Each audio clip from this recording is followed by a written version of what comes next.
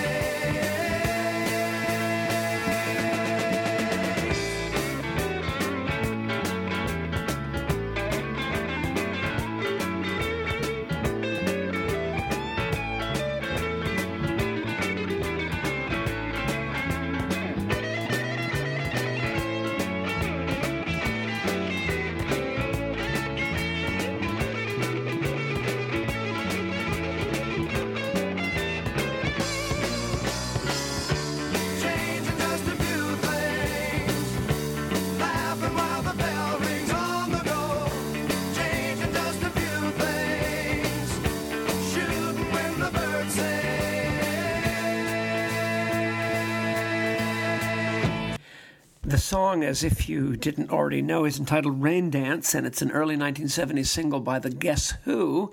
And while it has a very long intro and way too long, oh, do you want to rain dance? Don't. It has got these two incredible guitar breaks that are just absolutely celestially powerful. And I wanted to start with that, and I'm going to conclude with what is one of the Guess Who's greatest singles, which I don't remember hearing when it came out, but it's just pure rock and roll, called Albert Flasher. And the title of today's podcast is GPF, as in gratitude, peace, and faith. And I've gotten an enormous amount of really hopeful and touching and encouraging feedback on one of the podcasts I did recently about the way you want to really be towards the end of your life, really at the end of your life. Inspired partly, this podcast was by watching the 7-hour Russian version of War and Peace that was made, released in 1965, 66, and 67, and is truly a most remarkable document of a world, a cinema, let alone transcendent, hopeful Christian thought. But in the typology of the cast, I said that if one could be truly grateful for what God has done in one's life, for the backstory and the front story, and one could be fundamentally at peace with the way it's gone, notwithstanding the checks and balances and the impositions and incursions and the catastrophes and the losses and the powerful stalemates and discouraging losses and really decisive negativities. If one could be at peace about that, then one could face death, the death of the body, at the opening door, which we see at the death of Prince Andrei in War and Peace, the door that opens onto life after death, in which the soul returns to God and returns to its unity with all that it ultimately is about in its hunger and lifelong passionate desire for the acquisition of connection, or shall I say simply the experience of being at one with God, let alone the love of another human being. And that is the real, that's the thing at the end of life or near it, to have faith. This is sort of Paula White, optimistic, overwhelmingly on the side of God's goodness faith, which takes us all the way home. And what had gotten me with the desire to go at this again, having been, believe it or not, processing it through the music of the Guess Who, a group that I was really quite close to at one point and feel, as Spencer Leffel at the Church of the Advent said, Burton Cummings had become sort of the house band in the podcast. And I was re-listening to some of the mid-'70s, the sort of later singles of the Guess Who, and they are powerful. They're all sort of flawed from a modern point of view. They all have a couple of sections which we would have cut today or would seem to be overly repetitive or what do I want to say, lacking in energy. But there are these remarkable choruses and riffs and sudden breaks that take the music into the stratosphere, into the heavenly kingdom of that inspiration, which we are all looking to, sort of Chrissie Hynde time. And I wanted to reflect on that because I was so aware this week of the absolute fatuousness and absurdity of human activities on their own terms when they're not related to that which transcend and lives beyond and before them. And I had two experiences. I was reading a review by a scholar who will remain nameless. There's quite a well-known English scholar who's been at in the Oxbridge world for many, many years. He's a church historian, and he's made an absolute career out of trying to prove that the Protestant Reformation wasn't really Protestant, and that the English Reformation in particular was kind of a minority voice that won its spurs through a series of sort of, you might almost call them coincidences and bad luck, and that England remained Catholic in fundamental practice and religious sensibility far longer than conventional Protestant so-called historiography has wanted to say. And this man has kind of tried to rewrite the history of the English Reformation in favor of Catholicism. And it's very clear reading his stuff that like so many academics, a great many, including myself as one, that there's something being worked out, that there's some kind of something inside the person that's being worked out. You might call it some previous wound, some previous feeling about Catholicism and or Protestantism that has achieved such power inside the person that it sort of drives the research, as they say in England, and the research is fundamentally bogus. The research is fundamentally misshapen. It's stacked. The deck is stacked, and so it's not really valid, and that's why so many scholarly trends are overruled in later courts of observation and re-certification, because they're not really true, because they all came out of somebody's head, somebody's psycho-emotional head, in a context in which that dimension wasn't acknowledged, but was really driving the ship. The reason I say it is this particular chap has written a book on Cardinal Newman, and I was reading an equally sort of artificial review in an English church journal, a good journal, and as I was reading it, I said, "Oh my gosh, this is so and so doing the same old thing." He's taking his whatever was going on with all those other books about the Reformation. He's now sort of seeking to find something that he was looking for in some form of residual Catholicism that he sees in Cardinal Newman, who was a great man, no question about it. But as I was reading the equally sort of trying to score points with words, oh, by the way, always avoid the word nuance. Avoid the word nuance till the day you die. It is absolutely, whenever people use the word nuance, they're trying to say that they're smarter than you.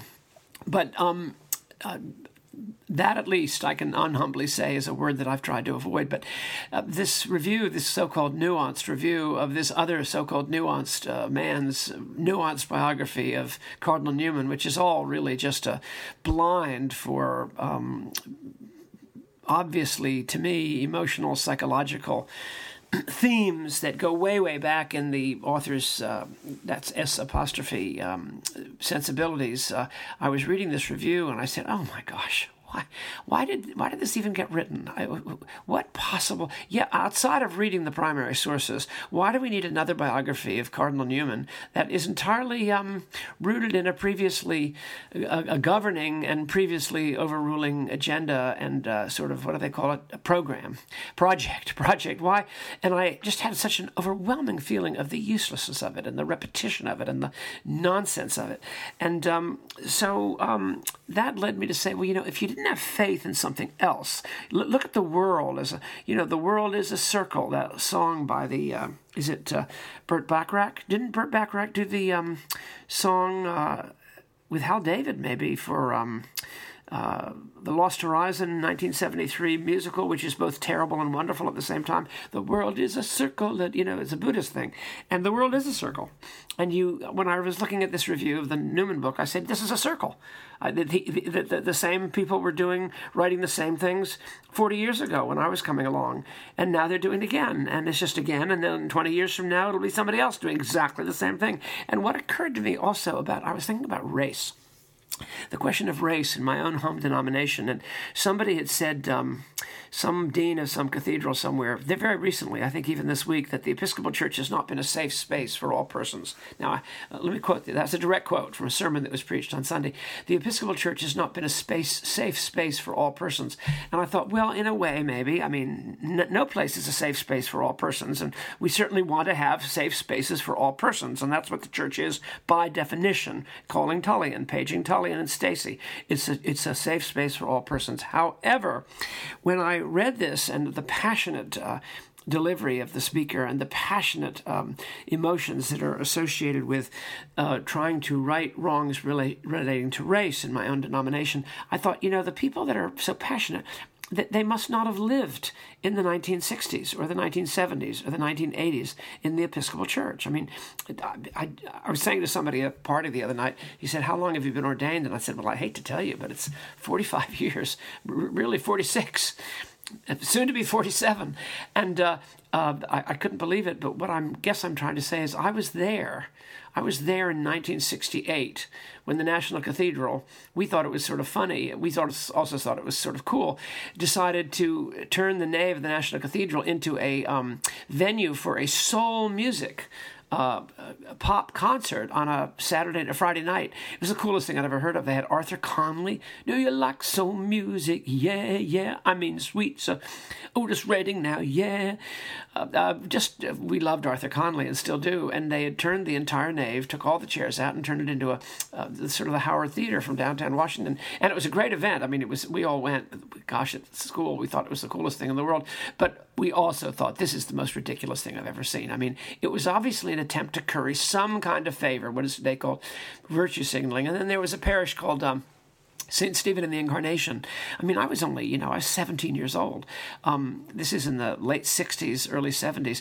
And there were enormous, just consuming efforts to make reparations emotionally and in terms of the church's parochial life in the subject of race. And the Episcopal Church was as weighed down then by concerns about race and its desire, very legitimate desire, to have racial reconciliation in the parishes.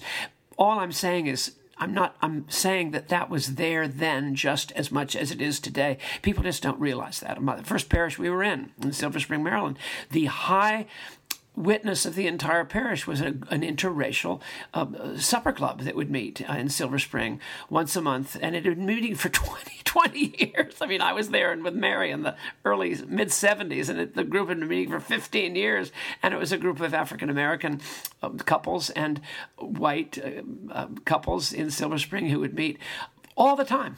And it was wonderful. It was absolutely fantastic. But what I'm trying to say, and it was the most important thing in the entire parish, was the racial reconciliation group, not to be confused with the subgroup of St. Albans Parish at the same time in Washington in the mid-70s, which was so confused theologically, to say the least, by its own admission. And the big group there was not racial reconciliation, but a committee called the Depth Questions Committee. And the Depth Questions Committee would meet once every 2 weeks to discuss depth questions. And it had Buddhists and it had Hindus, and it had... Now, what am I saying? Do you think I'm saying something negative towards any of this? Do you? No. I'm just saying that we were doing it. I've lived long enough to see we were doing exactly what people say today with incredible, passionate, sort of Yeatsian, the worst speak with passionate intensity and the best lack all conviction. We have the same passionate intensity was ruling the roost in the church world that I grew up in. And another fellow that wrote, a very nice Episcopal clergyman of many years standing, he said, the church has gone so far theologically to one side that this man is a well-known canon, has had a lifelong ministry on the renewal side of the church. And he said, the church has gone so far to the other side that I could probably not even get in the ordination process today. I, Canon so-and-so, who's been ordained 44 years and served every parish you've ever heard of and given the Bishop's Cross in some diocese for distinguished work at mission. But he said, because of my stand on such and such an issue or this or that, I couldn't even be considered for ordination. Well, I wanted to say, you barely got ordained then. I mean, I was there. I mean, I was in this. We were there. Even then, the same forces were deeply against whatever we thought we were trying to achieve, and it hasn't changed. So what am I saying? The racial reconciliation issue was white hot in the liberal world that I grew up in the church, and the issue of diversity and inclusion and the strong tilt to one side. There's nothing new. There's absolutely nothing new. And the biography of the very saintly, absolutely saintly Cardinal Newman. This has been going on for 35 years. The same. So, where does it leave us? Hope. Remember what I said? Mary helped me with the original typology. G for gratitude. When you come to the end of your tether, the end of your life of activity and engagement. P for peace. We all want it. I've thanks to a number of different persons I could mention, I'm beginning to feel it a little bit more. And F for faith. And so that becomes really the great question. What's next? And that I'll leave you with, because I have no doubt whatsoever that we are on the road to the loving arms of the compassionate Christ. He's walked with me, and he's walking with you.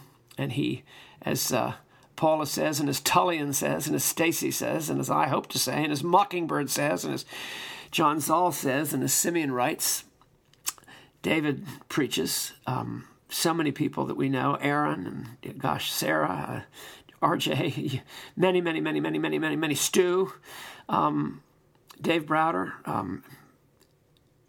This is the one into the trampoline onto whom we're being dropped, the waiting to receive us. It's the God which is not remotely startled or offering one iota of anything other than absolution and empathy and understanding as we look truly upon ourselves in humility and in peace and in hope and in deep remorse as well for all that we've done and left undone. The prayer book is so brilliant on that, Cranmer's prayer book. And so we go to him with the greatest confidence, because we don't have the bagage that Marley had and Scrooge had and everybody has initially at the end gate of unpeaceful experience and events for which we would not give thanks, but in fact we're always in the hands and in the grip and in the plan of the one to whom we are going. And I offer you that with much love, and we conclude with, a favorite by the Guess Who. God bless. Bye.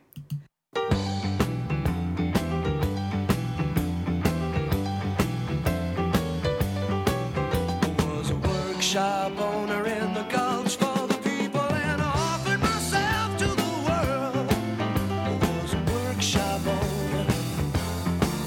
I was a workshop owner. I was a diesel fixer, fixed a diesel fixed me, what a weasel. Baby was a workshop owner. Baby was a workshop owner. Baby and me were ripe for the picking. Well, that was the day we ran into Albert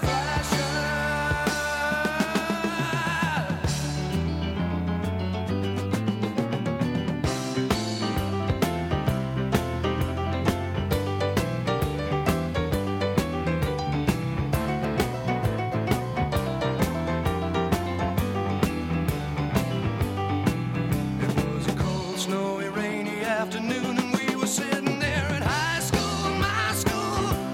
And Michael was a moonbeam maker. Michael was a moonbeam maker. I was a diesel fixer, fixed a diesel